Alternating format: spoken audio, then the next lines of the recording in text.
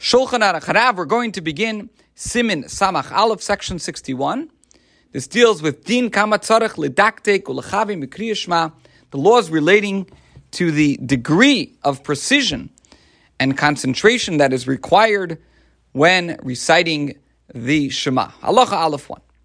L'chatchila tzarech lihizoyer b'likres kol hagimel parshiyos shel Kriyas Shema b'chavana. Be'ema uv'yira b'reses uv'ziyah kederech shebnei HaMedina koidin prutgema shemeshager lahem hamelech.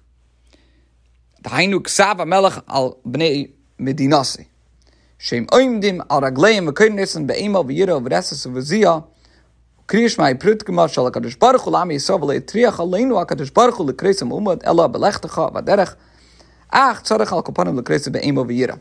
Halacha Aleph 1. As the initial and preferred option, one must take care to recite all three passages of the Shema with concentrated intent, with awe, fear, trembling, and quaking, just as citizens read a proclamation sent by a king to his subjects. They stand upright and read it with awe, fear, trembling, and quaking. Now, the Shema is the proclamation of the Holy One, blessed be He, sent to His people, the Jews. The Holy One, blessed be He, did not require us to exert ourselves and read it while standing. We may read it even while, like it says, while you're walking on your way. Nevertheless, one must read it with awe and fear at least. And as far as how to say Shema, besides standing, other positions are also possible. And in fact, according to Kabbalah, it's actually preferable to say Shema while seated. Halacha Beis 2. Tzadich shetiyeh be'einav kefrutgema chadasha shaloi shma'a me'olam. One should consider the Shema, like a new proclamation that one has never heard before.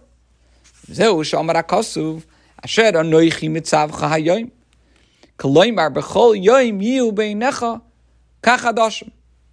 So,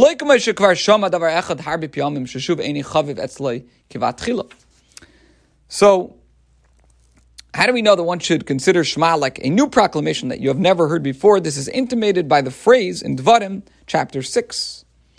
It says, which I command you today. Every day, one should consider its words as new, not like something that one has heard many times, and which is no longer as precious as it was originally. Halacha Gimel 3. B'Kriyas Shema yesh reish mem hey tevis v'chasru gimel tevis lashem ramach keneged evadav shel adam. The Shema has 245 words. This is lacking 3 words to reach the sum of 248, which corresponds to the number of organs in the human body. Okay, now, why is this important? Shekol ha'koide Kriyas Shema kitikuna, kol eiver noitel teva achas umisrapi ba. Because whenever a person reads the Shema properly, every organ acquires a word and becomes healed through it. L'chein noyagin shashliach tzibur choizer va'omer Hashem Elokeichem emes b'koyol ram. Therefore, it is customary for the shliach tziburs leading the services to repeat the concluding phrase, Hashem Elokeichem emes, God your Lord, true, in a loud voice.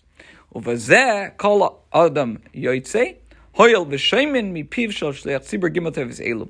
And all the congregants thus fulfill their obligation, for they hear these 3 words from the shliach tzibur. Now, we should point out something, that even though a woman's organs do not number 248, women also should add the 3 concluding words. The Alter Rebbe continues, V'chol atzibur kishekoidin la'atzman b'lachash oimrim ani Hashem Elokeichem emes umamtinim ala shliach tzibur v'achkach maschilin v'yatziv v'einin choyzer v'eimrim emes. When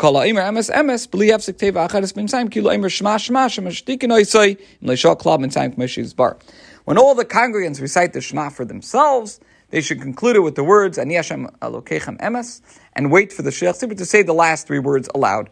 Then they continue v'yatziv. They should not repeat the word emes, because anyone who says emes, emes, without another word interposed between them is like somebody who says Shema, Shema, who should be silenced if he did not pause at all between the phrases, as will be explained in Mitzvah Shem in the 8th halacha in this section. This concludes today's shir.